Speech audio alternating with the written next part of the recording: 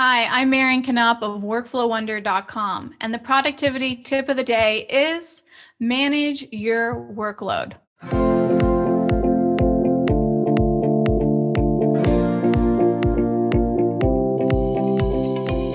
Happy New Year, everyone, and welcome back to the productivity tip of the day. Now, your to-do list may be long and your inbox is full, and you may not be sure when you're going to actually get things done. And that might be super frustrating because it's the new year and you're supposed to feel like you're in a fresh start, you have a clean slate. But here's the thing, just because the year changed doesn't mean that your workload changed. You still probably have an overwhelming workload of things that have to happen. And so whether you work for yourself or you have a boss or you have some clients, they're not going to be helpful when it comes to managing your workload. That is on you. It's a do-it-yourself job. And so let's start by organizing the 3 areas that you have to manage. Only you can manage these. The first is your time. You have to figure out what commitments you have, how much time you have for work, how much time you have for play, and get it all in your calendar. Make it very clear about when you're going to be getting to inbox zero versus when you're going to get things done. So often you might set aside time to get things done, time to work, but then you end up living in your inbox the whole time, getting it to zero. That's not work.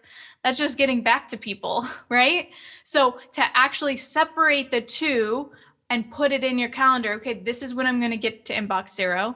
This is when I'm going to get things done. Put those separately into your calendar. Now, when it's time for each of those things, let's start with your inboxes. Get very clear on what needs to get to inbox zero and how often. You may not need to check your email 4 times a day. Maybe just once a day would be great. You know, there might be social media platforms that you don't even need to check every day, maybe just like once a week. Figure out how often you need to be checking those inboxes and get clear so that when it's time to get to inbox zero, it's a limited amount of time and you go for it. Because as soon as that time is up, you're done. You're done with getting in those inboxes and you're going to have to focus on actually getting real work done for yourself.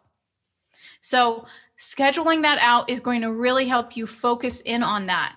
And when it's time to get things done, you're going to have some sort of system in place so that you can actually get the most important things done first and organize all of that. So whether you use a pen and paper to-do list or you have a fancy app on your phone or maybe some sort of project management tool online, you're going to have some sort of dashboard that's going to give you clearly when you're supposed to do things, the most important things to do. So I like to have a little inbox list of all the things I need to do and that I process it into several other lists. And those lists will include things that have to be done like on a specific day, and then things that are due on certain days, and then things that other people have to do and I need to make sure that I follow up so that they actually get done. And that way, when it's time for me to actually do things, I can go to my dashboard and I can clearly see, okay, these are the things I need to do today. And I might do it in a certain order. And then these are the things that are due soon. So once I'm done with the things I need to do today, then I'll start working on that list and hopefully make some progress and, beat some deadlines. That would be amazing. So you have to manage your workload yourself because other people aren't going to do that for you. And it may not feel like you have control over how much you have on your plate and things, but you do have control over how you organize things and engage with them. So outside of delegating some of these aspects, because you certainly can with an assistant, no one is going to be able to make the decisions that you need to make on what you do, how often you do it, when you do it, all of those things. So if you want a lot more details about this, I am so excited to announce that I am going to be revealing the ultimate productivity workflow. It's my workflow. It's the workflow I use as a super assistant and, of course, as an entrepreneur for 2 businesses. And I will be revealing that this month. I'm so excited. So you can register for the event at ultimateproductivityworkflow.com and get all of the information about it so that you can attend live and learn all that you want to know about the workflow.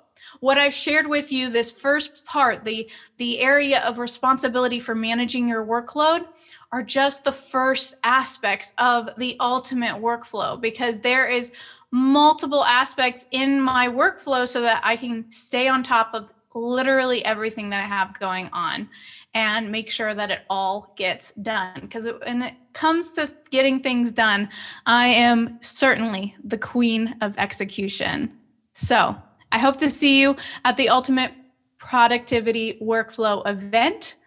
Go register at ultimateproductivityworkflow.com. Ready, set, done.